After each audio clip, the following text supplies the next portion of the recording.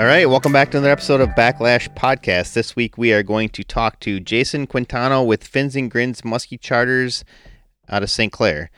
And I know people are thinking we're going to talk St. Clair again. I don't fish St. Clair, but we talk a little bit. When I say we, I mean Brad talks a little bit or a lot of bit about, multiple different things. We talk about, trolling bucktails. We talk about trolling itself. We talk about waypoint management, some big fish spots, pressure, different stuff. So if you're not fishing St. Clair, don't skip this episode necessarily.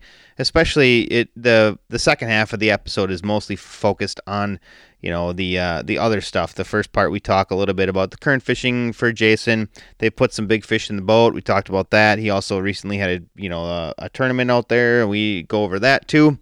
And again, like I said, when I say we, I mean Brad. This is Brad's episode. So finally, Brad's pulling his weight. Last couple episodes, I don't know. Have you even been on, Brad? I can't honestly answer that, I guess, Jeff. I think you skipped over me a couple times there, which is my fault, not your fault by any means. Been a busy summer, and like always, you always pick up the load. Well, last week it was actually my fault because we had this scheduled with Jason last week, Monday, and then I decided to change the plans all up last minute, essentially. Like Sunday night, I'm like, no, I think I'm going to try to rearrange this. And then it didn't work out, and so we ended up having to do very last minute on Tuesday night. It was me and Carrie. So at least a Hoppy made it in, so that's good. I mean, things are moving forward that way, so we're good. It always seems to work out. I mean, if you think about it, what episode is this, Jeff? I mean, I'm guessing it's 183-ish, maybe 184. I don't know. I think somewhere in that ballpark. Usually I don't know until I actually go punch it in and upload the episode. Then I need to figure out for sure what episode number it is. But my guess is it's in the 180 range somewhere. Well, the beauty of it is we haven't skipped a week. I'd say that's a pretty solid track record. So let's not complain. Yeah. I mean, we haven't missed a week yet, and I'd like to continue that streak for a little while longer. As long as people want to listen to us. I mean, maybe they don't. Maybe they're like, boy, I hope these guys quit. I'm kind of tired of this. But well, hopefully they'll let us know if they like it or don't like it, right? I mean, both ways is better than not knowing and just wondering, right? I mean, I get to see the download numbers every single week, and it doesn't appear as though they're going away yet. So they must be finding some value in it. I hope. If you want to, if you got comments about the podcast, you can email us backlashpodcast@gmail.com. We do check that on occasion. If you don't hear back from me very quickly, that's just because this is secondary. We got to run businesses yet. So that's kind of what's up. Speaking of businesses, let's talk a little bit about those. If you're looking for gear for your next muskie fishing adventures, check out teamrhinooutdoors.com. As per usual, I say it every single week. The inventory keeps getting bigger and bigger and bigger. If you're, it's just new colors, new baits, new styles, from everybody. It's like I can't place an order without adding something new. So if you're looking for an ever-growing inventory, check out teamrhinooutdoors.com. And then if you're also looking for some gear, you can check out. Oh, you want me to talk? I know you used up everything, with this conversation with Jason, but I thought you could at least pimp your own company, right? Come check out MuskieMayhemTackle.com. We'd love to have you as a customer and truly appreciate our customer base. One of the neat things, Jeff, is what you've done with all the different custom colors. Team Rhino Outdoors definitely has, you've adjusted the bar, right? I mean, there's a ton of different people trying to figure out how you've done and what you've done to make this more incredible. And I can't say enough about your company, and that's for sure. Well, I do appreciate that, Brad. Certainly that wasn't supposed to be about mine, but I appreciate it, especially coming from you, who's, well-respected in the muskie community. At least in my circles. I'm sure that there's, people out there that think that we're a bunch of doofuses, but, whatever. That is what it is. I mean, there's times I think I'm a doofus, so, But anyways. Well, whatever. Let them believe what they want to believe. We're going forward. We're not part of the drama team, and we're just going to keep doing what we're doing. And like I said, we appreciate all of our customers. Yep, and we appreciate all of our listeners. And speaking of doing what we're doing, let's just go dial up this conversation we had with Jason. And once again, I say we, it's Brad. So Brad's going to have a conversation with Jason. I'm going to play on my laptop, and that's how that's going to go. So here it is. Jason Quintano, Fins and Grins, Muskie Charters. All right, our guest this week is Jason Quintano with Fins and Grins Charters. The last time we talked to Jason was episode 13. So, Jason, long time, no talk. How are things going over there in Lake St. Clair? Well, it's been going good. Life is back to normal somewhat, and we're free to fish where we like, and fishing's been good. Lower numbers, but some big fish, that's for sure. You know, I'd seen, I think it was, I don't know, was it 2020 or was it last year, a bunch of tigers being caught. Is that still something you guys are seeing a bunch of? Oh, yeah, definitely. And, some big ones. Before high water, like if we caught, maybe 7 to 10 a year, that was average. And then as high water started, coming like 2017, 18, 19, we was getting more and more. I mean, there's some seasons in 18 and 19, we probably hit close to 80 to 90 tigers a season. This year, it's probably a few less tigers, I'd say, overall for me, but bigger ones now. I mean, I think this season alone, got to be at least 10 over 46, 249s. Well, 248 and a half. Sorry about that. And then I think I didn't get it for 248 and a half are my biggest so far. But cool story with that is we caught that fish. We caught it the last week of June. If you want me to touch base on that, it's a pretty cool story. And then I caught it the first week of August. So same exact fish to a T, identical markings, and it ate the same lure. So it's pretty cool. Can you tell us a little bit, Jason, why the tiger thing has become such a big deal? I mean, how did that all go about? Do you think it's because of that high water and the springs that you were having for the spawning grounds where the pike are joining the muskies in that at that time frame? What's your thoughts on that? Yes, definitely. I think it was attributed to the high water. The pike and the muskie were spawning a lot closer in time.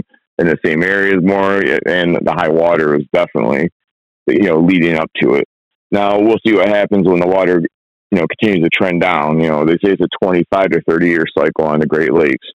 So right now we're at 2017 levels, they're saying. So we'll see what happens in the future if the tiger population goes down or it stays the same. But everyone we know has been trying to catch a 50-inch tiger, and this year a buddy of mine, Matt Mueller, he actually crushed it. He got a 51.5-inch tiger. So that's our first official one that we know of over 50 inches. So that's incredible. Can you tell me? Are you seeing multiple year classes, or is it just is it spread out across 2 or 3 years, and then 10 years from now, you see another? I mean, you've been on the lake forever, so you should have a pretty good feeling of what you've been seeing. I'd say right now we're definitely in the bigger fish year class, not as many small ones either. So that's why I'm really interested to see what is going to happen as the water goes down. But they're either, the smaller fish right now, under 40, or in my opinion, there's not that many 42s and 43s and 44s, but there's a lot of 45 pluses. We'll see what happens here in the next couple of years if we continue to get more small ones or if they're going to go away. So, that would be a tattletale that you're going to have some more in the future. But man, it sounds like they're hitting their prime with 45 to 51. I mean, that's incredible.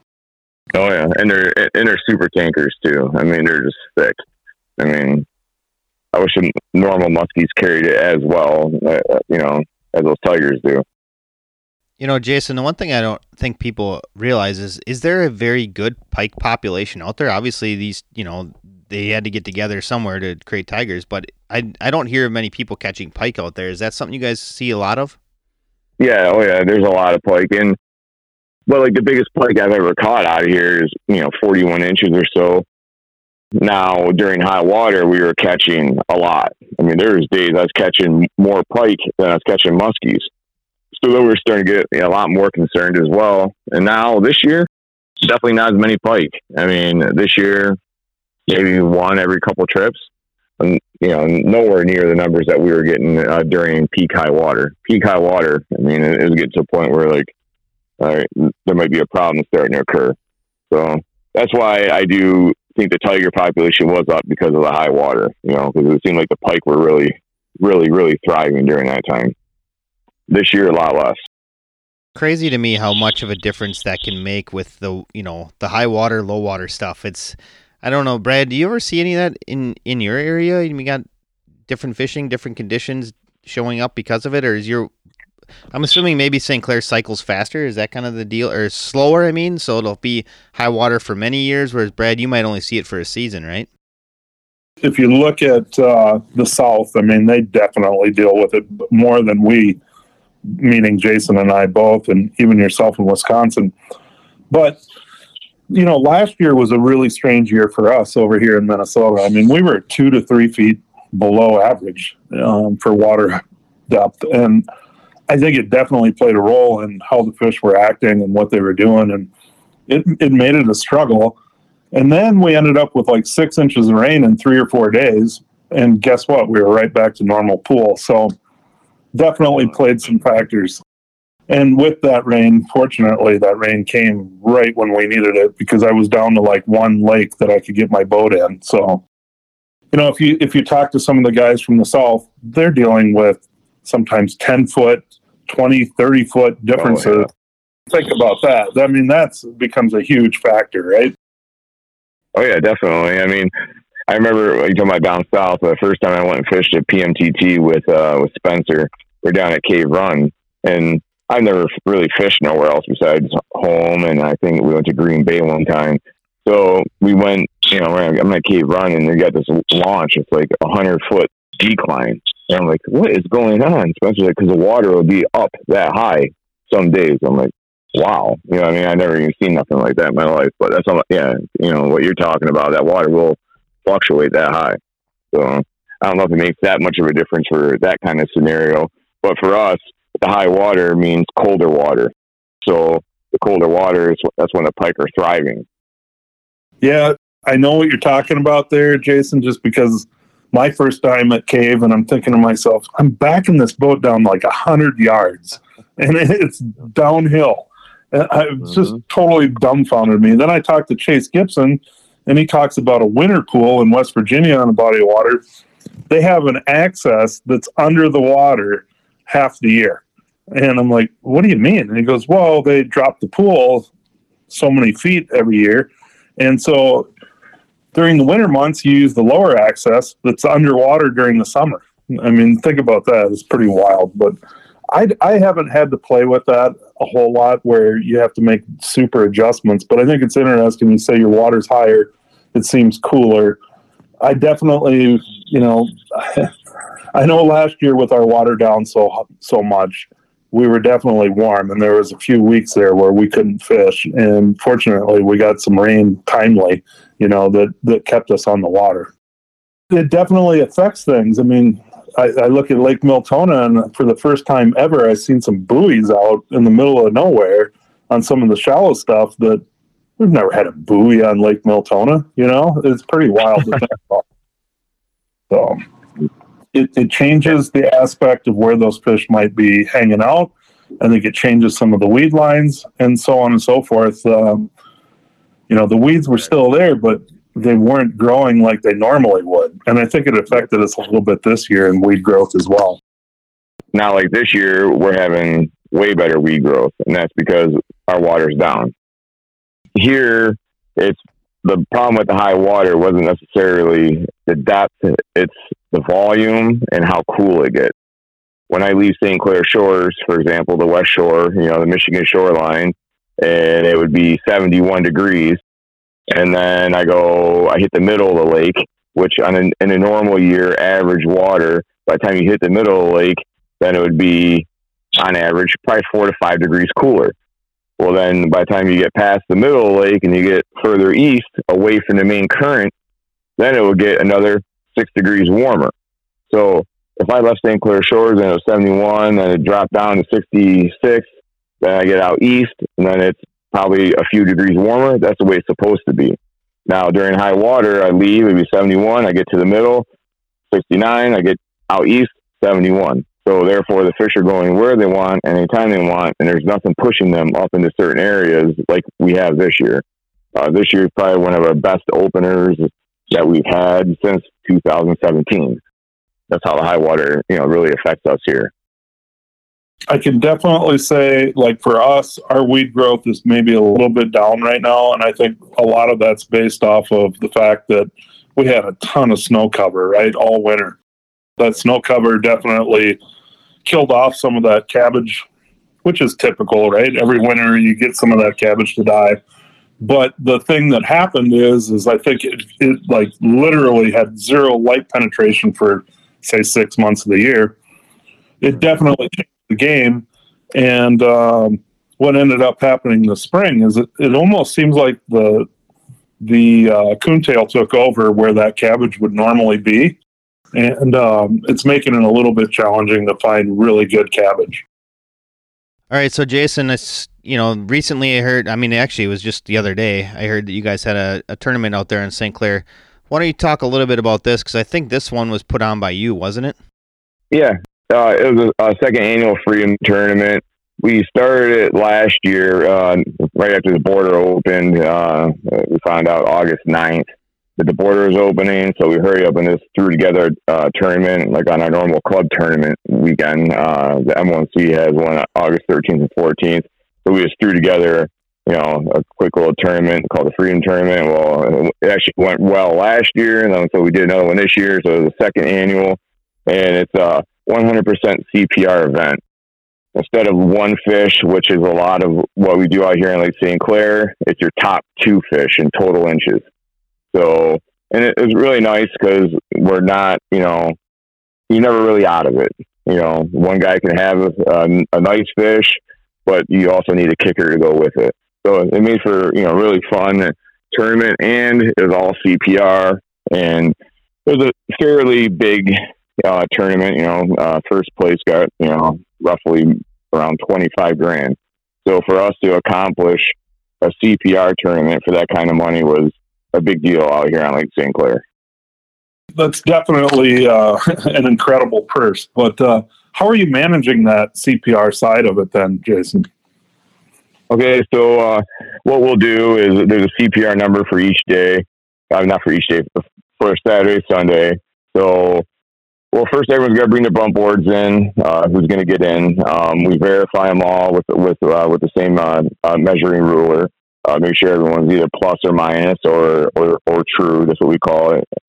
And then, if they're not plus or minus, they're good to go. Sign them up. And then there's a CPR number given in the morning. This year was 7:30. So there's 3 different judges in an alternate. So when you're on the water, in the morning, the CPR number will come out, and it's for your top 2 fish. You text the weighmaster, all 4 weighmasters through group text every time you get one. So if you're top 2, once you have your top 2 established, that's it. And then it's kind of cool because it's incognito. There's really no one knows what you're doing, so they can't follow you or bridge you. At the end of the day on Saturday, we did a tournament update, and then Sunday was from 6, so the hours were 6 till 10 the first day on Saturday, and from 6 till 2 the next day. And we had first place was 103.5 inches. Alec Pasqua, a good buddy of mine, Ed Pasqua's son. Alec works for Eddie, and he runs trips for me. He won it. He got a 52.5 and a 51.5. No, quarter. Sorry about that. Spencer competed in it, casting. Mike Holbert competed in it, casting. Mike was in the running pretty much the whole time as well. But Spencer got second place against all the trollers as well. And with 101 and quarter inches. Yes, I'm trying to remember it all in my head right now. 101 quarter inches. He got a 51 and a 50 and a quarter. And then we had a 2-way tie for third. And me and a buddy were tied for 5th. But it worked out really well. And, the nice part is for us out here with the big money tournaments, and I'm not talking bad about nothing because we have great live wells, everything. But for this tournament, it was strictly CPR. So for us to be able to accomplish that and cover all of our bases, so no one could possibly cheat for that kind of money. It was a pretty big deal. So something hopefully we continue to keep growing.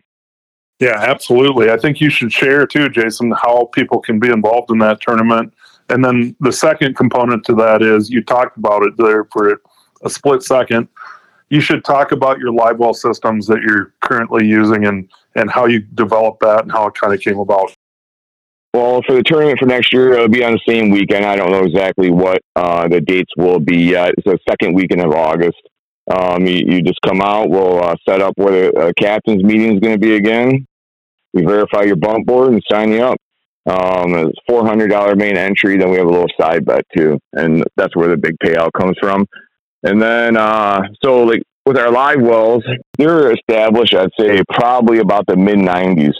And really, out here on Lake St. Clair, we've grown a lot. I mean, back in the day, no one had live wells. All the big tournaments back in the day, all the way up until, I'd say, the mid '90s were kill tournaments. I mean, that was it. I mean, the fish came in and they were dead. And then that's just how it was back in the day. Now, so then they came up with the live wells, so the tournaments wouldn't be kill tournaments. And so it was really for tournament use. And now in the meantime, they've been the best component on Lake St. Clair. I mean, and I really do think that Dave Clark came up with a live well. He's a club member, and I think that really did help our big fish population on this lake. I mean, when we were kids, we did the best thing we could. When we hung over the side of the boat, all right, it's okay. And then, it would swim away or float away. That was the best. That's all we had, when we were trolling when we were young. So now with these live wells, they're pumping in 6-10 gallons per minute, depending on your live well, on your washdown pump. They're aerated. The water's reviving them. So we net them. As soon as we net them, lift the bag right up, right into the live well. The fish isn't on the deck, nothing like that. Goes right into the live well. Unhook them in there to stay a lot calmer. Unhook them, lift the bag out of the live well, and then put the fish back in there and let it recover. Take a picture. Let her sit in there just like if you're casting. Once she's staying upright in the tank and like somewhat swimming on her own, then we let her go. So, I mean, they've been outstanding out here on Lake St. Clair. And the live wells are great, but we're just trying to evolve a little bit with the times and, get our big money tournaments here with a 2-fish system. So with the 2-fish system, more than likely, it's not going to come down to the 1/8 inch like a lot of our big fish single tournaments do. You know what I mean? So if you have 2 fish and good CPR pitchers, more than likely it's not going to come down to that 1/8 inch, which we are now rounding down to the quarter anyway.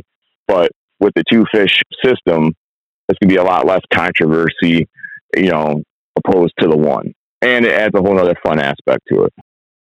Well, I would tell everybody if they have interest in seeing that live well system. I know you have some pictures on your social media, and it's pretty wild to see some of those big fish. And they're basically a polycarbonate box. You can see how they're doing, and they get some really cool pictures and so on and so forth. Oh yeah, I mean, and it seems like very odd to some people when they see it, and then they're like, what are you doing? And then most people. And even when I have casting clients who are like, I'll never go trolling. And then for some reason they end up in the trolling boat if we have bad weather or whatever. I'm like, hey, instead of sitting in a hotel, let's go trolling. Well, then they see how we revive them and how they are in a live well and how much we care for them. And they're like, this is freaking great. And like you said, you actually can sit there and look at the fish for a second and, let them revive. And as long as the water's not too warm out, you can let them sit in there for a little bit and get completely revived. And usually when you go to grab them for the picture, they're really super lively. You know what I mean? That's how much of a good job it's doing for the fish, and it's just better for the system overall. Jason, let's talk a little bit about pressure. Since you guys started things rolling back last year, you said August 9th as it was. Have you seen pressure increase or decrease this year? I know, obviously in order to fish big water like that, you guys are burning up a heck of a lot of gas. I don't know if that's had any impact on your fishery at all or not. Oh, definitely. So for us, we have less pressure, I would say, than, compared to before COVID and before high gas. for one, right now, a lot of guys who would go to Canada and stay in Canada like with their smaller boats, so they don't have to run across the lake. Those guys, a lot of those guys aren't there, probably because they're not vaccinated, and you still got to be vaccinated to go to Canada. So that's one reason I think like boats are down out in the lake. And then two is gas. I mean, to run my big boat right now a day, I am anywhere from $275 to $350 a day. So for guys to go fun fishing now, it's not really that cheap, so that's definitely cutting down on a lot of traffic and on the tournaments. I mean, our Muskie Bash is probably one of our biggest tournaments out here, and numbers are down, and mainly because a lot of guys were just teaming up with each other because they don't want to run the gas themselves, and it's a lot cheaper. So, yeah, that's unreal how expensive it is to run one of those big boats. I mean, $300 a day, is that what you said it was for gas? Yeah. I mean, at one point it was like $350. Yeah, that's crazy. I mean, we were $6.75 in the marina a gallon, and in the big boats, we got twin 454s going, so we're doing anywhere from 50 to 60 gallons a day. So eats it up. Yeah, no doubt. Coincidentally, did you guys have to increase your cost per trip this year or not? The way I handled it is I raised my rates $50 per trip before the season started, or the gas got crazy high, just anticipating prices going up, everything. So $50 was nowhere near what we needed, and I didn't feel right charging a surcharge. Some guys are doing a surcharge, which, that's up to them. I'm not, hating them on that for that at all. But guys send me deposits based on a certain price. So I felt like it wasn't right for me to change the price after they give me a deposit. But most of the clients, I talk with them, on the way out, hey, the price of gas is through the roof. If you could toss anything on the tip extra at the end, that'd be greatly appreciated. So that's basically just how I've handled it this year. And almost all the clients have been, really generous this year with tips due to that fact, I'd say.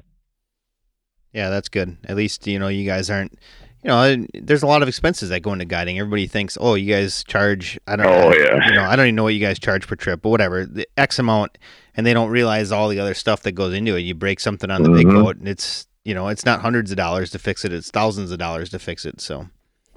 Yep, if I get a bill that's under $1,000, I'm happy. Yeah, exactly. Absolutely. Well, let's talk a little bit about trolling bucktails. That was one thing on our list here. Brad, you've done a bunch of it. Jason, you guys have done a bunch of it. So it's something that I think wouldn't necessarily be specific to Lake St. Clair. I know the Green Bay anglers, they troll bucktails, and I think it's underutilized in a lot of instances, I feel. But why don't you guys talk a little bit about, how you go about doing it? Maybe you and Brad can have a little back and forth on it. I don't do a ton of it. I don't troll as much as I used to, so I'm not going to be a ton of help. But I know you guys have a lot of expertise on it. You want to start out, Brad, since you know a thing or two about bucktails? I don't know how we start out on this one, right? I mean, I guess we could start like this, right?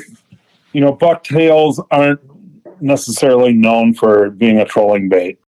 They are very effective as a trolling bait, and they come in all different sizes and variations, obviously. And I think that there's a lot of noise, and they push a lot of water. And it's something that the fish out in the open water, anyway, from my aspect, they don't get to see it. And it's always interested me, with you guys over there at St. Clair, Jason, you guys utilize bucktails a ton. And it's always kind of blown my mind a little bit that when you are utilizing bucktails, it's every size and every shape, and you're doing a bunch of different configurations. I think we should start off by, just kind of looking at what those configurations are and why. And you just recently caught a really good giant here out of your boat that maybe you should share with, the whole audience as well. Yeah, well, like you were saying, I mean, every day is a different story with the bucktails. And now that we're getting back to lower water, our water is getting warmer, and so the bucktails are going even better now. During high water where it's colder, I mean, not saying we weren't catching fish on the bucktails then, but it's definitely more of a wood bite one day, and then the next day is a tail, Where right now, I mean, pretty much tails are going every day. Now it's a matter of if it could be a small tail bite, a double 10 bite, or a 9-10 bite, or I mean, now I'm messing with Indiana fluteds and Colorados together, even trolling. So different variations every day. Yeah, we got a big one August 3rd, I believe. No, August 5th. It was August 5th. Sorry about that. It was 55 by 24, and it ate a 9-10 combo pearl orange. So your bucktail, Brad, is a 9-10 pearl orange, double orange blades. And, I mean, it was definitely a shocker. I mean, the official weight was 41.2. I mean, 41.20 was the official weight. That's a very heavy summer fish for us here on Lake St. Clair. Yeah, absolutely. I mean, it doesn't get much better than that, right? No. We were blessed that day, that is for sure. It's so wild to me. I build a bunch of different bucktails to troll with almost every season, Jason. And I don't know, have you played with the Moon Series at all when you're over there? We trolled them. The Moon Series, for some reason, they weren't all over it for me. And I was like super, super excited about that. Now, maybe someone else will get them going, but for some reason, the Moon. So, are you talking about the ones with the blades on the back, Brad? Yeah, like the tail blades, whether it be a double, JR3 or JR4. Yep. No, I definitely tried them. Now, when I did try them, it was in the higher water cycle, to where they're a little bit more picky with the tails. So now that we are getting lower water, that might be, something that they like. Now, the bigger bucktails, when we're in like peak water, like peak low water, and like 14 and 13, the bigger bucktails, they were stroking them. And then as the water gets higher and colder, then they want smaller profile. So now that we are getting back into lower water, they actually might, start eating those Moon Series for us here. So, well, I'll definitely be giving those a shot, actually. I'm glad you brought that up. Yeah, it's just something that, I'm doing my trolling in the month of June, right? I'm doing a lot of open water trolling. Over the past couple of years, the JR3s have really, really been effective for me. And it's amazing, like just a regular number 10 blade had kind of petered out a little bit for me, and just doing the experimenting. And then I know that the single girl was really a big thing for you for a 3 years ago. And it seems like that kind of petered out for you. And then all of a sudden you come full circle and you got a 10-9 out there, and you end up catching that 55. And I'm assuming you're catching other fish on it as well.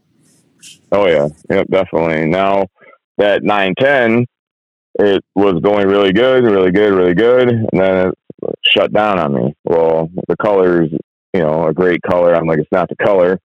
Actually, during the tournament, I cut it apart, put 2 double 10s on, and what do you know? It was out there maybe 15 minutes, and it got crushed.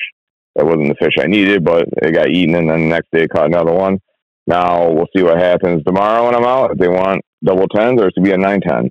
Now, I think in the cleaner water, double 10s will do better. I think if you get a little bit more stain, the 9-10s, due to the harder thump and, harder thump of it, actually do a little bit better in the dirtier water. Let's talk a little bit about that, Jason. When are you making your changes? Obviously, you've got a ton of time on the water. How many lines are you generally running every day? It depends how many clients I have in the boat, but on average, 10 to 12. So, yeah. I definitely have room to play around. So, and then like on the boat right there, I got a little bucktail station, and I got all my blades right there. And if one color's not working, I'll cut one apart and put another one together and remake that one.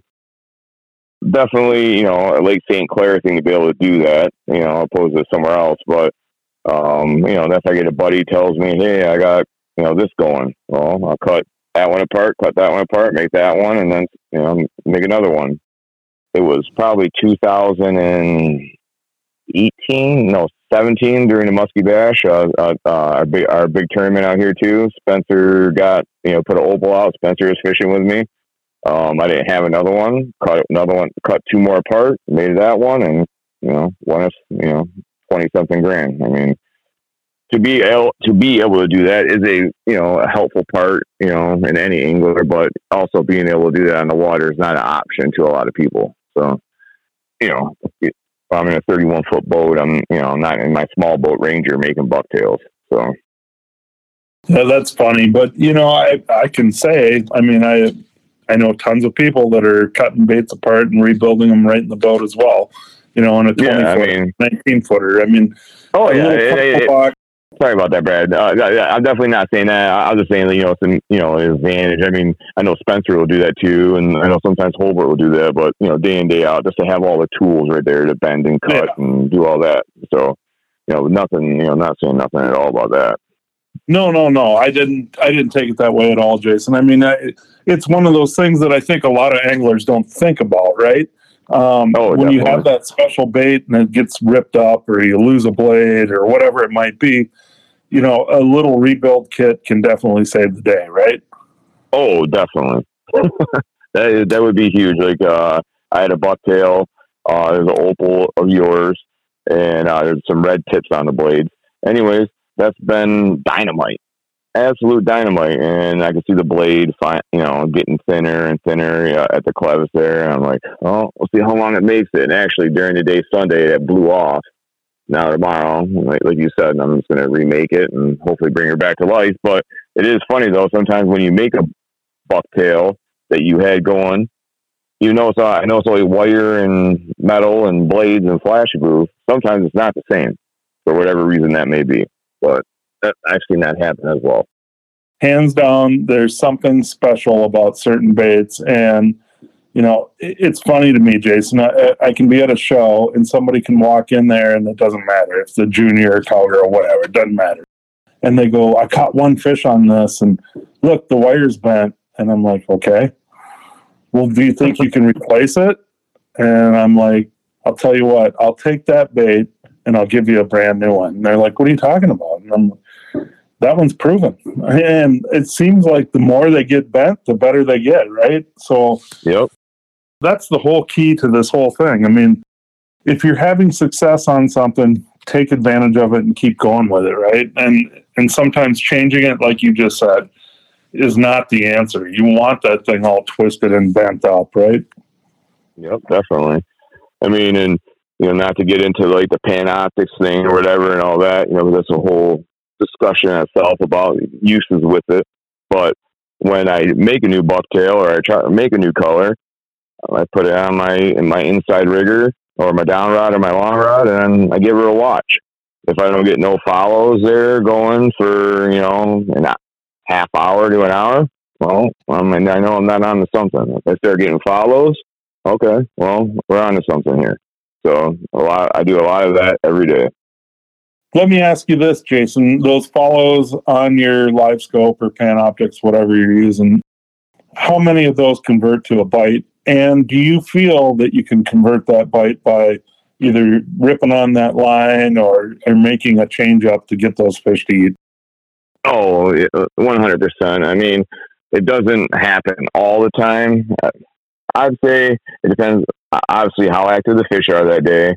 But I've done that in front of clients, I don't even know how many times. And I mean, it's actually pretty amusing because then they think like, holy hell, this guy is crazy. I run over to the inside rigger and start yanking it away, and all of a sudden the rod takes off. I'm like, how'd you see that? Like, first thing in the morning or whatever. And I'm like, oh, I saw the fish right there. Before I have a chance to explain to them what they're even looking at. So you didn't see it, Jason. You smelt it. Exactly. But yeah. So I mean, that's one nice part about that as well. Trying to find different colors and this and that, and I'm sure you guys know Jeff Hansen. Obviously, Jeff opened my eyes like probably I don't know how many years ago, probably 8 years ago, and the fish were nipping, short hit, this that, and he calls me. He's like, "Hey, Jason, he goes, put a Citron out with green blades." I'm like, "Really?" He's like, "Yep." And so they were nipping. That bucktail I tied that night, that quick, that little fine nuance, and that's what drives you crazy as a fisherman. they destroyed that bucktail. The thread wasn't even on the flash boot no more, on the bottom two skirts. I mean, in one night, they just absolutely devoured that. And in the meantime, though, every other bucktail was just, a normal hit, outside, barely at the front of the mouth. They were choking them down. I mean, so that's one thing that drives you crazy as a fisherman, and that's why you're always trying something different, because in my head, I think there might be, that fine little color nuance that's going to really get them charged up. All right, so one thing I want to know about is, or let the listeners know, if they're not familiar with trolling bucktails, I'm assuming there's more to it than just letting this blade out behind the boat. You guys using weight? What kind of leaders are you using? Yeah. How long are they? Let's kind of give some details on what anglers can do outside of St. Clair, because a bunch of our listeners they're not fishing there; they're fishing all over the place. Is this something that they can do all over? And let's talk a little bit about the ins and outs of it. Fire a question at me, and I'll answer it. Well, let's start with leaders. When you're trolling bucktails, what kind of leaders are you using, and what kind of length are you using? All right. Well, it's okay. Out here at Lake St. Clair, I mean, you can do a normal standard setup leader, which how we do it here would be 2 ball bearing swivels connected, and you connect the one to the opening of the one ball bearings, and then you have the clip would actually be like a dropper chain for the weight. Out here at Lake St. Clair, we run weights on every rod, unless it's no weeds. But every rod will have anywhere from 2 ounces to a pound on it. So you got your normal standard setup with the ball bearing swivels, like I said, and then behind that you'd have an 8-foot leader, 6-foot leader, whatever you want. Then we have our bucktail setups, is what we call them. It would be a 20-foot leader, and then we'll use a snap weight. You got to make sure you use ball bearing swivels, obviously, because of twist. So I'll have my 50-pound main line. We use mono out here because we need to stretch. And then I run 80-pound fluorocarbon leader, and it'll be 20 foot long. And then we snap on a weight that are custom made out here by Dick Mason. And I'll have anywhere on a board rod, I'll have anywhere from 2 to 6 ounces on it. And then, we let back how far. So like a normal bucktail setup out here, for instance, would be 4 and 40. So 4 and 40 means 40 feet back, 4 ounces of weight, and so on. That's super interesting to me, Jason, because I will mix it up. I'm using 3 to 4 foot wire, like solid wire leaders, as well as fluorocarbon. Again, 3 to 4 foot. And a lot of times I'm using a 1 pound ball that I clip on there with just a normal stay lock, right? And you definitely want the swivels like you're talking. But I'm keeping the weight a lot closer to the bait. I think one of the things that you guys are doing on St. Clair is you're using that weight way far forward. You said 20-foot leader. Mm-hmm. The reason for that is probably because of weeds. Am I wrong or am I right? Yes. Well, that and the clean water. You know what I mean? So but the main thing is exactly what you're saying is the weeds. So if you have a 6-foot leader, for example, and you have your weight on there, and say you happen to grab some weeds that are 4 foot long, at least if you have a 20-foot leader, then your bucktail is at least, further back and it's still fishing. You know what I mean? If you got it on your outside board line, then, you're not just burning your lure that entire time. If you have a 6-foot leader and you got a big chunk of cabbage on it, then you got a freaking weed dangling right next to your bucktail, or right in front. So it's, trying to be stealthy about it in the clean water and, keep the weeds away from the lure. Now, are you primarily just using that weight as your weed catcher, or are you playing with some other stuff too, like bent wires or a hook potentially, or something like that will catch some of those weeds? Mainly the weight's there just to collect the weeds. Now, if the weeds get really bad, I've actually been using those weed catchers from Doug Wegner there. So they're pretty nice when it gets really weedy. I mean, it definitely catches all those weeds. But the weight's just there really just to collect all the weeds, and in turn we use it to get depth. Sometimes on my down rod I'll have 20 feet back with a bucktail. You know, some people are like, wow, that's deep. It's really not that deep.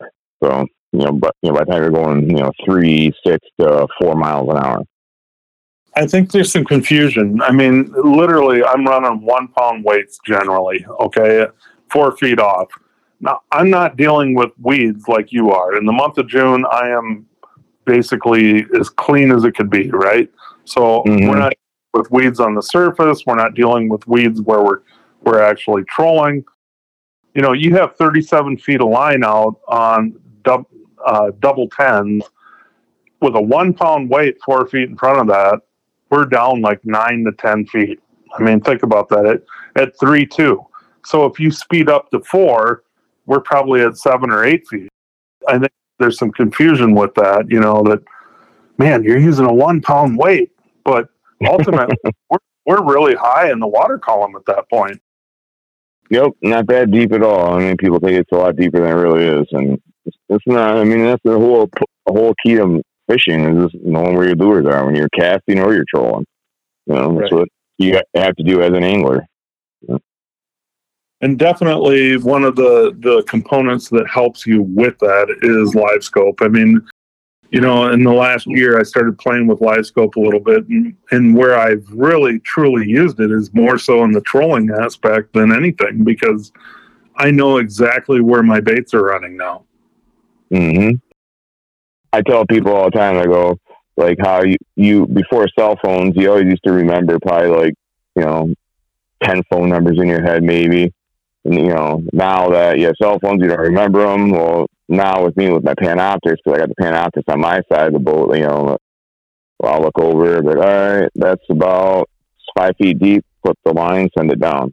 So now with the Panoptix, I've forgotten a lot of the sets that I would normally have in my head before because of Panoptix. I was look over, all right, that's perfect, that's 5 foot, and shoot her down. Pretty cool stuff. Lots to learn. And, not to get into that subject lately, it seems like a touchy subject with people, but there's lots of applications, besides sniping fish. So, yeah, absolutely. I think,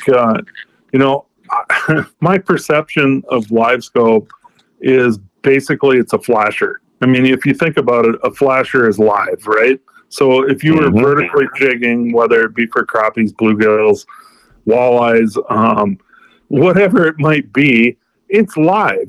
And the neat thing about live scope is it's a flasher that you can look off to the side, put it that way, right? I mean, that's basically what it really truly is.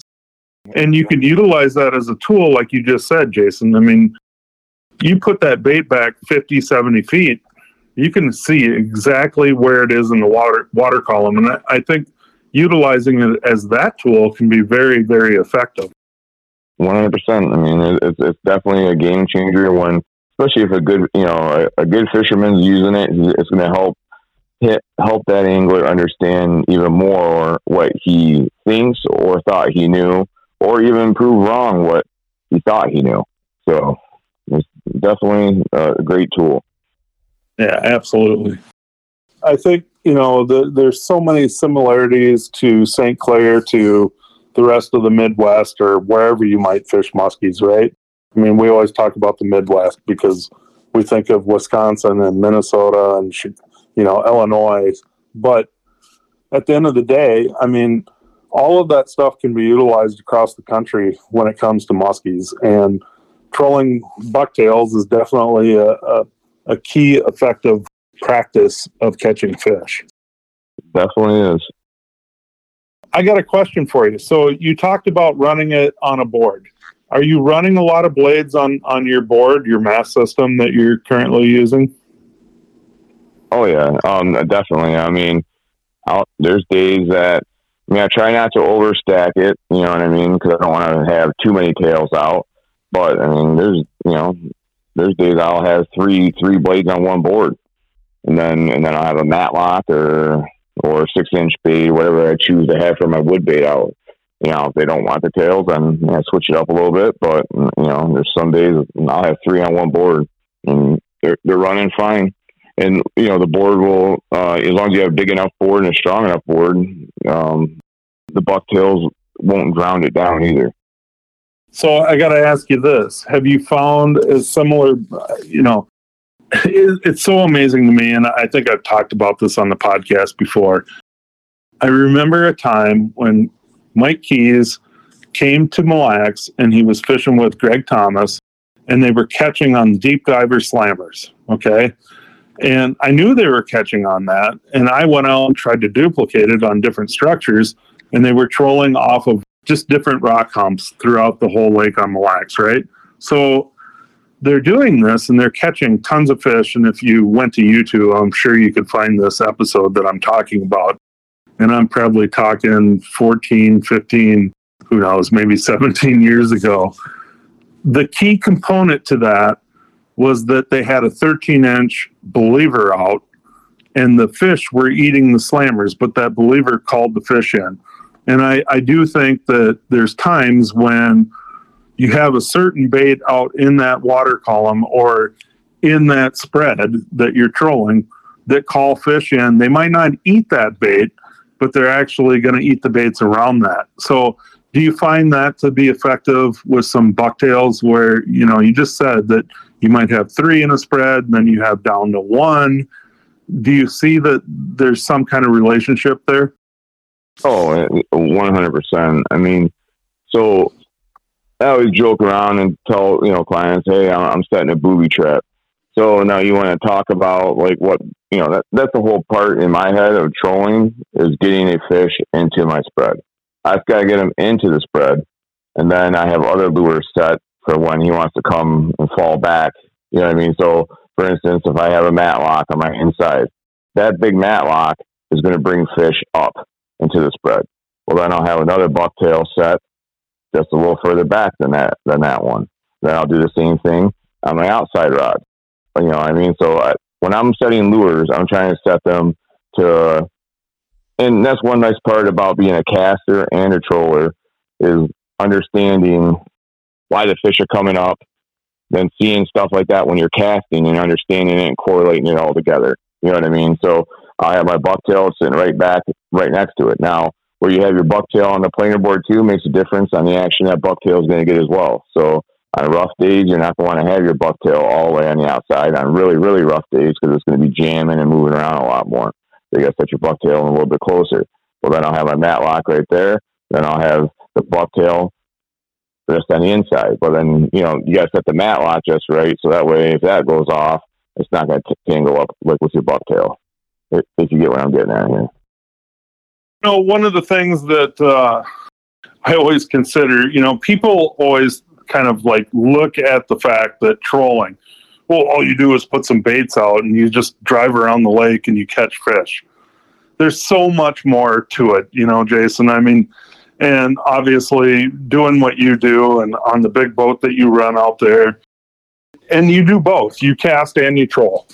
But there's so much more to trolling than just throwing a bait out and actually driving in circles. And I think there's a lot of confusion on that. Some of that's on the captain, some of it's on just, how you actually manipulate those baits. And I don't know. I encourage people to start trolling because I think there's so much to it that I think is overlooked. 100%. I mean, when people say, "Oh, trolling," which that's fine. But trolling is very, very, very technical. If you want to be technical about it, now I think most people, like what you said, they think that you're just trolling around, pulling 2 lures, 4 lures, or how many lures you want. But how you set them, why you set them, you know what I mean? 'Cause I'll try to stack lures to like where there's if a fish comes in to follow, I got another lure right there for it. Maybe it wants a smaller bucktail. So I'll set a big bucktail next to a small bucktail. That way when it swims away, maybe it wants that one. I mean, there's so many different variables when it comes to trolling. And nothing against casting. Casting is an art. I mean, boat side is a huge art. But, when people talk about trolling and say that, I just, I chuckle in my head. And it used to rile me up a little bit more when I was younger. That's the best part about getting older. It's like, whatever it is what it is. So, but, life goes on and people will learn eventually that, there's a lot more to it than what it really looks like. Yeah, absolutely. If you had one choice, though, Jason, what would you do? Would you rather troll or would you rather cast? Depends what time of year you ask me that. June, I definitely want to troll. July, August, I probably still want to troll a little bit more. I mean, casting's good though, really good. I mean, because we have a lot of high cabbage beds. But, no, probably troll. But once we get into like September, October, November, December, I think I like trolling a little bit more, especially November and December. I mean, that's one of my favorite times of the year.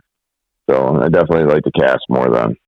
Yeah, that's a hard question. People ask me all the time. I mean, I love smoking a fish on a figure eight, and I love hearing giant head shakes on a trolling rod. So it's, both are great, but I'm labeled as the troller anyway, even though I'm a pretty good caster. Well, I think that trolling aspect with the name Jason Quintano is based upon a boat. You know what I mean? Yeah. People see that boat and they go, "Oh yeah, he's a troller," But guess what? Incredible casting boat as well. A time and a place, and I think managing that time. What would you recommend for managing that time? People I think are always asking and they want to know. And muskie fishing is about managing time. Definitely. I mean, if you're gonna come out here to Lake St. Clair to an open water scenario, I mean, and not try to depend on being in the pack or following people. If you want to do it on your own, I tell everyone, troll around. I mean, even if you're really trolling 4 or 5 rods, troll around, use your electronics, find the bait fish, find watercolor, find where you want to be, and then start casting. I mean, and especially if you're on your own, that's a lot easier option. If you're guiding, I just can't be like, oh, let's take the trolling boat and go casting, blah blah blah. It's not an option for me. But if you're here on your own, you definitely want to, and manage your time right.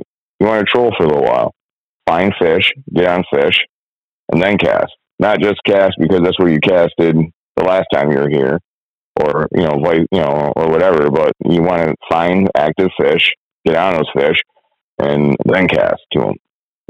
Our fish out here are moving around every day. I mean, I could be in one spot, and then that watercolor change. There's weeds, and then I'm 2 miles away, 3 miles away. So it changes daily, and in order to stay on the fish in any open water scenario, I'm sure you got to troll around till you find the bait and the fish, and then cast at them. You don't want to cast it in the open water where there's nothing there. I got to ask you, is that a gut feeling, or you're relying on your electronics, or when do you make that decision that I need to move? I need to go 2 miles over here. I need to go 3 miles. I know some of that, Jason, is your experience and how much time you put on the water, right? But if it was Joe Blow and he's coming out there to actually attack this, when does he make a choice to, let's reel in, let's make a change? Okay. Yeah. So, time on the water can't be replaced. I mean, that's for sure. But for me and myself, I'm definitely using my electronics daily. And obviously visually looking for watercolor, out here in Lake St. Clair, even trolling, I like 2 to 3 foot visibility. Like if you get a 2 to 3 foot visibility, that's great. 1 foot, even 6 inches trolling is good. Casting, you don't want to, in my opinion, you don't want to be nothing less than 2 foot out here.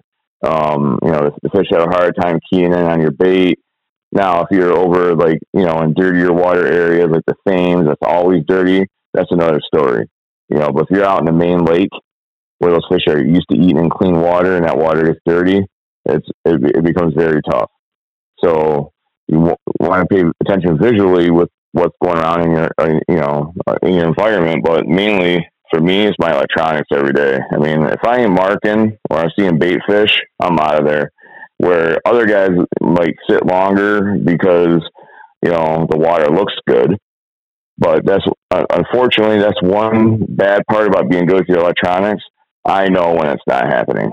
I mean, I might get lucky every so often, but there's days where no matter where I go, what I'm looking at, it's not happening. I'm not marking bait. I'm not marking big fish. There's, with the Panoptics, like with the new mega imaging right now, I'm scanning 180 to 200 foot. So as I go by, if there's nothing on my screens, I'm out of there. We got to find fish. And that's the main thing out here. They're always roaming. They're always moving. The bait fish are looking for that stained water, and the muskies will be right behind them. So that's, if your conditions are right, it's time to move. Now, if the conditions are right, and you're just not in moon, or the window's not there, then you just got to wait and sit. As long as everything else looks good, then you got to wait and sit. And out here, for some reason this year, I don't know about everywhere else in the muskie world, the windows are very short and it's very dry in the meantime. Like you'll pound, for instance, we'll have 4 to 6 fish in 2 hours. And you're like, all right, we're going to have, a banner day here. And then after that, nothing, like not even a sniff, not a rip. Bait goes away, follow stop on the Panoptics. And that's it. Game over. So I don't know about the rest of the muskie world right now, but it's been very, very windowy here on Lake St. Clair. Well, interestingly enough, I would say the same thing in my area here in Minnesota. So, and that can be challenging, that's for sure. Most people that are going to be, say, a weekend warrior, they're coming up and they're fishing 2.5, 3 days, whatever it might be on a weekend. About the time that they start dialing in that window and they come back 5 days later, guess what? That whole window has maybe changed again. So how do you actually adapt to that, I guess, Jason? If you were the guy that had 5 days off and you had to come back, how do you adapt to that so that you make that change quicker? Well, it's funny that you said that, because I was thinking about, that'd be a good next question. Like for me, for instance, right now, normally, like if it's a good morning bite, we'll have a good morning bite for, it's not written in stone, but you have a good morning bite for 3 to 5 days. And then it'll turn to an afternoon bite, in the next few days, whatever, after that. This year, it'll be morning bite. Well, then I'm like, all right, well, we'll start in the morning tomorrow. Well, then instead of the afternoon, if I have guys here for 3 days for 8-hour trips, we got flexibility on when we want to start. So then the next day, I'll be, all right, well, we'll come back in the morning. Well, then the morning bite didn't happen. And then they all bit in the afternoon. So that's been a tough game here this year as well. Because when I have clients that, do multiple days for 8-hour trips, I have that flexibility. Like tomorrow, we're going to start at 9 and we're going to fish until 6, because I got two moon phases. So I'm going to try to get those 2 moon phases in instead of just fishing in the morning where we're not going to have a moon phase. So in turn, hopefully they don't bite first thing in the morning. So that's the game that we've been playing here lately. Yeah, ultimately it is a gamble. And I don't care where you're fishing muskies, it's always a gamble, right? And the guy that's going to put the time in is generally the guy that's probably going to win, right? If you're willing to fish at 12, 16, whatever it might be hours, you definitely better your odds. And I do think that you can relate to that. Then after you got it figured out, you can play that game for a few days, a week, sometimes weeks, but generally speaking, it's usually a week or 2, and then it changes. But every year, I've said this forever, and it's so bizarre to me. People ask me, well, what is it that's really triggering these fish? What's the window? And I always say, for us, we have 6 months. Here in Minnesota, we have 6 months, right? And about the time that I really, truly dial it in, the season's over. And then the next year, it's another gig, right? This year, it might be moonrise. Moonrise is key. You got to be on the water at moon, right? No matter what it is. And then next year, it's 5 o'clock in the night, in the evening. And that's the window. And that lasts for 2 months. And then the next year, it's new moon, and it's new moon, moon set, whatever it might be. It's so weird how this all works. And when you only have 6 months to stay on it, and I think the biggest advantage is guides are on the water every day, and they start relating to some of those windows, and it definitely cuts the learning curve, right? It's all about time on the water.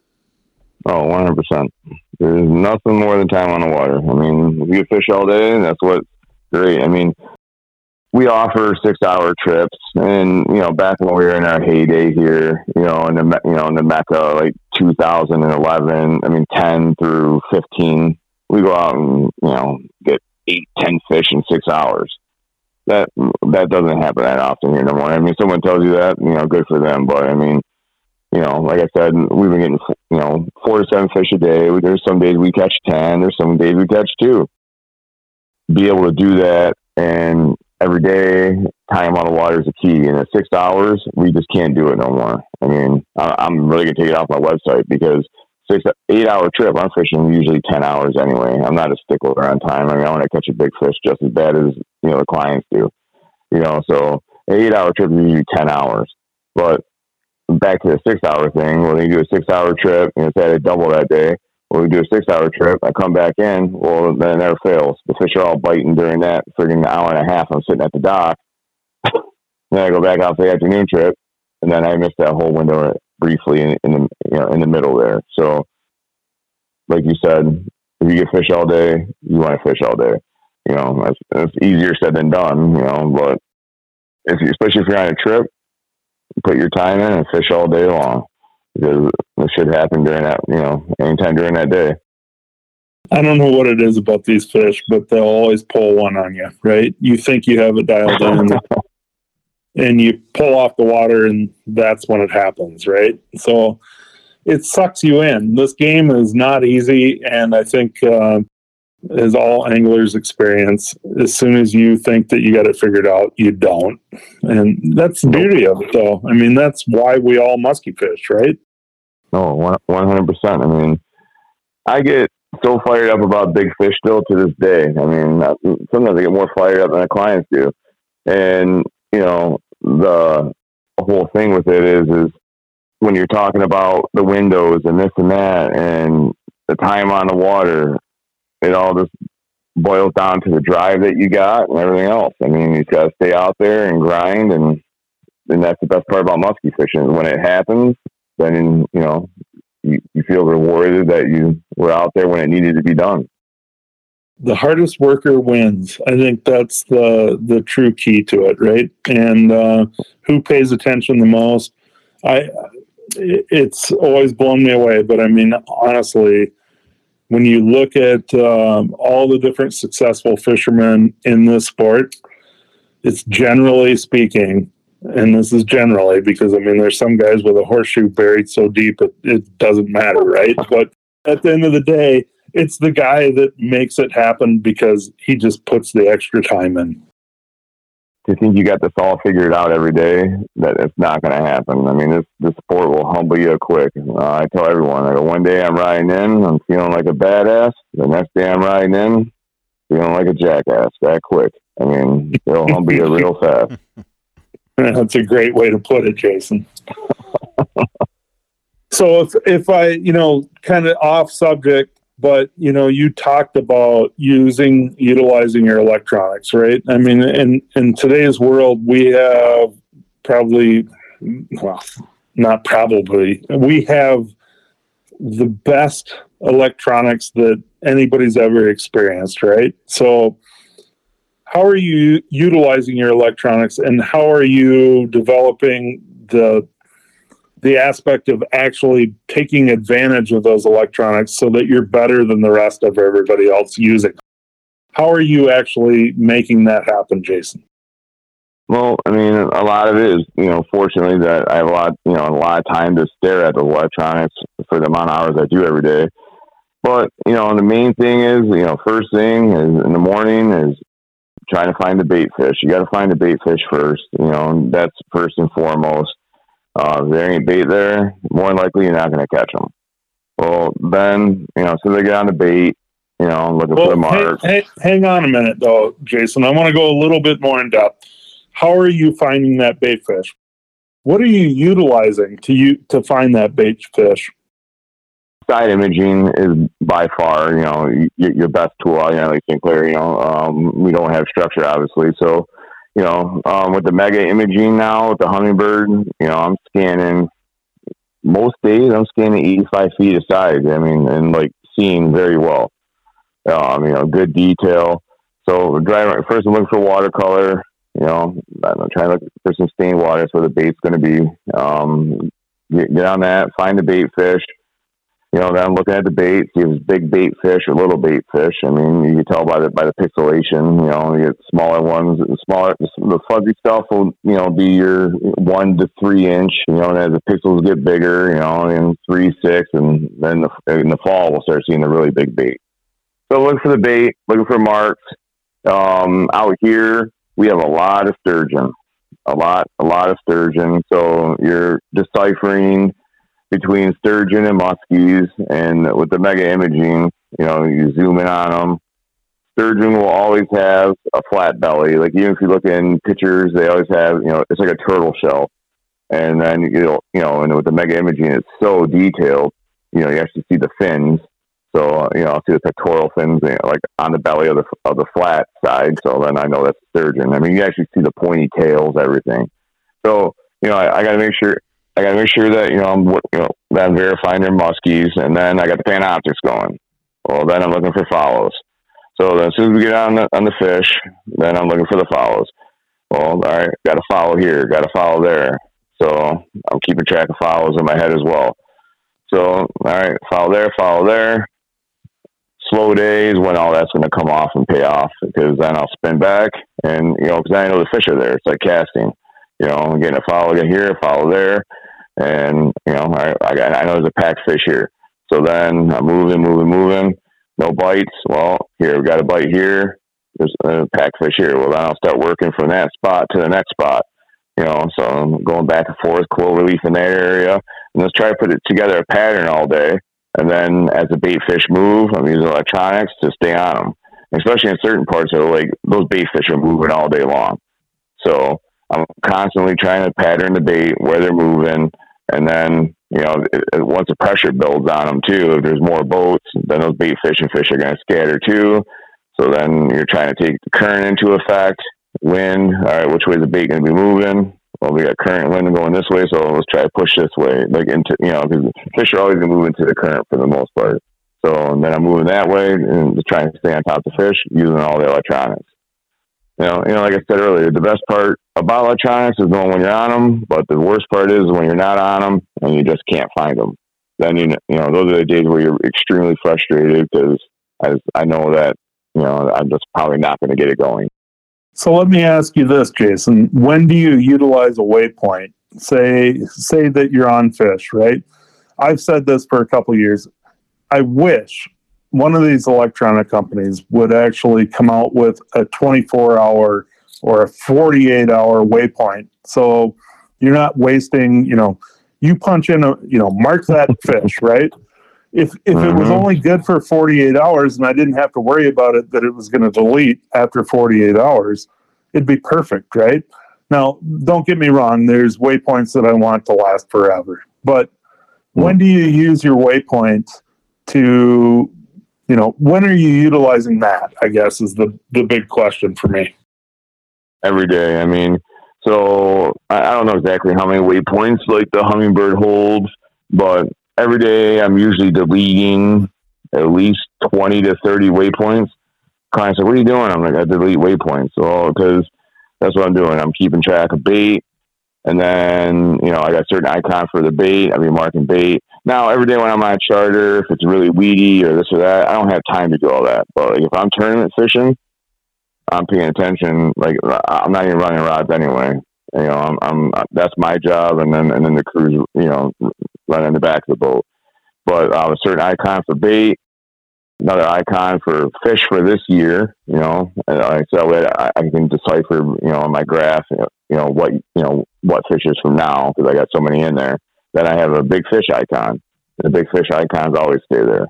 So every day I'm deleting waypoints, adding waypoints, and exactly like what you said, I wish I could pick one that would be temporary, so I don't have to go back through and delete them all every day. because every day I'm doing the same thing, just deleting, adding, deleting, and adding. Clients look at my GPS. They go, "What are you looking at?" I go, "I got my system. It's good." Then I got the auto chart on there too from the Humminbird, so that's all mixed in with all the waypoints as well. Yeah, it can be confusing. I've had people say, "Well, I wish I had all your waypoints," and I'm thinking to myself, "Man, if I gave you my waypoints, you'd be even more confused." That's a good line. I mean, seriously though. I mean, think about it. I honestly struggle from year to year going, what do I do that for? You know what I mean? And I'm with you. I mean, deleting stuff, you got to stay on top of it. And that's why I brought this up, because I think that all of us have a tendency, oh, that was a big fish. Okay, let's mark it.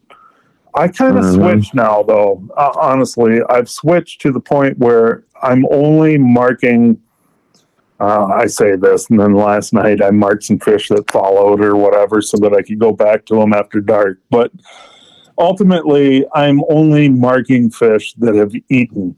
And for whatever reason, and I wonder if you see this on St. Clair, and I'll let you answer, but I definitely feel like there's eater spots and there's fish that are just hanging out in an area that they just want to be left alone. They're not going to eat. They might chase. They might do different things. But ultimately, I want to mark where they actually eat. And I really believe that when it comes to trolling as well.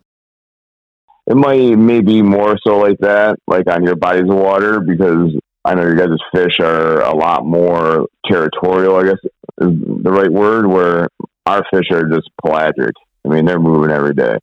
So if I get on the fish, I just got to wait for them to eat. There's really no, there's no safe, which I'm sure there probably is, but like for how we fish here, we're out in the wide open, just, and the fish are out there roaming too. So, but like how you mark a fish, I'm not even like, I'll mark that fish obviously, but I'm not necessarily even hunting that one fish. Out here where there's one big fish, there's more big fish. They're not hanging out with each other because they, obviously because they like each other, but they travel in wolf packs. Where there's one big one, there's another big one. And that's why, like, when we were talking about the Freedom Tournament earlier, it's a nice aspect of it. Because if you get a big fish, no one really knows where you got it unless they saw you net it. You know what I mean? Out here with all of our big tournaments, like the fish, like the tournaments where the fish get ran, the boat pops up on plane, and you're like, oh, that's where they were. You know what I mean? Where now it's all incognito. Like, no one really knows what you're doing unless they actually see you net the fish, because the boat's still fishing. There's no boats running necessarily. When there's one big fish, there's more. I agree with that 100%. And it's amazing to me, and I've told different people that have been in my boat, if you see one, there's probably 3, 5, and you have to think about that. And the crazy thing is that yes, the fish are going to utilize that spot, but at the end of the day, they might be there for a week, they might be there for 3 weeks. You just don't know, and you have to look at it that way as well. Like you said, I mean, they're moving around. I mean, fish swim. That's the way it is, right? So, but making sense of all that, and I would agree 100% with you. If you see one big one, there's probably a few more around.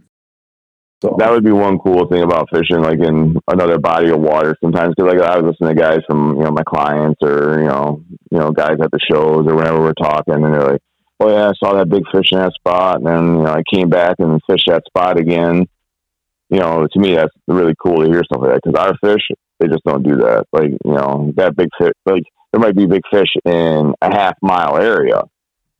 You know what I mean? But they're not hanging like on a point or on a weed edge. You know what I mean? They're roaming. Once they get into some of our big cabbage areas, then they'll probably hang out. They'll definitely hang out more there. But when they're out in the main lake, they're just roaming. Like ocean fishing. Do you find that to be seasonal though, Jason, or no? What's that? What do you mean necessarily there? Well, what I mean is like almost calendar dates. Do you see fish hanging in certain areas during that calendar date? Or is it just so random you can't even really put it together? Now, if the conditions stay the same, then I can count on it. You know what I mean? I can count on going back and that those fish will be there. And that was like part of the problem with the high water. So if I can count on my hand, maybe, on both my hands in the last, during the high water cycle for 3 or 4 years, where I was able to go back the next day and fish that same spot, like, oh yeah, we're still getting them here, because the watercolor changes so much out here. And then the bait fish are moving, and then the wind blows hard one way, then everything changes. Then it's complete, like almost reset. So then you got all right, well, today I'm going to go 5 miles this way because the watercolor should be better over here. You know what I mean? It's always flipping around. Now, when we get into low water, we'll have less flow, and then there'll be areas that will hold a little bit longer, I would say, than when we've been in high water the last 3 to 4 years. That makes sense. And I'm guessing, I don't know how big of wind changes you get. I mean, up here the last couple of years, it's northwest. Then all of a sudden it's southeast. And then it's northeast. Mm-hmm. And it changes the game every single day. And it makes it challenging, right? But, that bait's going to change, and the muskies are going to change right behind the bait. And I think you truly made it a strong point today. You're looking for bait. That's number one. The muskies are behind it. Yep. I mean, like when clients go, I guess I have no structure here. I go, well, I mean, fall time, that's our only structure fishing, if you're fishing, rivers and channel edges and stuff like that, so, we're structure fishing them. But in the lake, our structure is bait fish and watercolor. That's our structure. And, and that's the main reason why when you come into an open water scenario, I mean, and budgets are part of life, but being good with your electronics and at least utilizing what you have in your boat is the most important thing. Absolutely. Be effective and solid on what you know and continue to grow with that. You're going to up those odds. Let me ask you one last question, Jason, before we kind of put an end to this whole thing. But how many people are coming out there to fish St. Clair on their own? Are they utilizing you guides, or are they just kind of showing up, trying their gig at it, and then, disappear or whatever it might be? I just feel like most people that go to St. Clair are probably hiring somebody, correct? Yeah, I mean, and I've had some clients recently. They hired me for one day, and then they stayed and casted, on their own for 3 to 4 days. But I mean, there are a fair amount. I'll see them out there, and guys I know as well. But I mean, most of my guys, I would say, they fish with me and then go home. But there are some that come and they'll stay for 2-3 days, and I don't mind at all. I just tell them to show me a little courtesy and don't sit right on top of me tomorrow. Just if you're in the same area, that's cool. Just give me a little room. Well, you need a little bit of room when you got a boat like you got, Jason. Yeah. Summertime's not bad either. It's just fall time gets a little packed, because then we're fishing a little bit closer to shore, in more concentrated areas, so the fish are packed up more, the bait's packed up more. So that's when fall time, becomes more of a zoo. Summertime, I mean, there's more than enough lake to, stay, have room for everybody. Well, one of these days I'm coming over to fish with you. I know we were going to do it a couple of years ago. I need to come over there and hang out with you. Oh, yeah, definitely. The invite is always open. I truly appreciate that. Jeff, I think he's probably got a good nap in at this point. I don't know if he said too many words throughout this whole hour, whatever it is. Well, I was going to, just thank Jason for having a conversation with you tonight about muskie fishing. It's all right. St. Clair intrigues me, and, I don't know that there's anybody I'm sure Jason will argue this, but Jason is one of the best over there. He needs to be recognized as so, and it's always fun to talk to him and pick his brain. Definitely. So, Jason, speaking of you being one of the best on St. Clair, if somebody wants to come out fishing with you, how do they go about, getting in touch with you? Go online. It's Fins and Grins Muskie Charters, obviously. And then they email me at finsgrinscharters@gmail.com, or my number is 586-350-0934. And there's a lot of good fishermen out here. You got Spence, Holbert, lots of other good local guys. Not the best. No, I'm just a weirdo when it comes to that. I wasn't trying to take anything away from anybody else, but you have to be recognized, Jason. I mean, your name is one of those names that if somebody says St. Clair, they're going to think about you. So, and I appreciate that. Yeah, absolutely, man. You deserve it. So that's all I'm saying. Thanks, bud. All right, Jason. Well, on that note, I just want to thank you for, like I said, having a conversation tonight with Brad about muskie fishing. I think there's a lot of useful information there for people that aren't just fishing in St. Clair. Obviously, if you're fishing in St. Clair, you can apply it even easier. But if you're not, you can use it for wherever you're fishing. So, Jason, I hope that you have yourself a great remainder of the season. Hopefully it's not, 170 episodes before we talk to you again. And we want to thank our listeners for putting up with us for another episode. We'll see everybody again next Wednesday.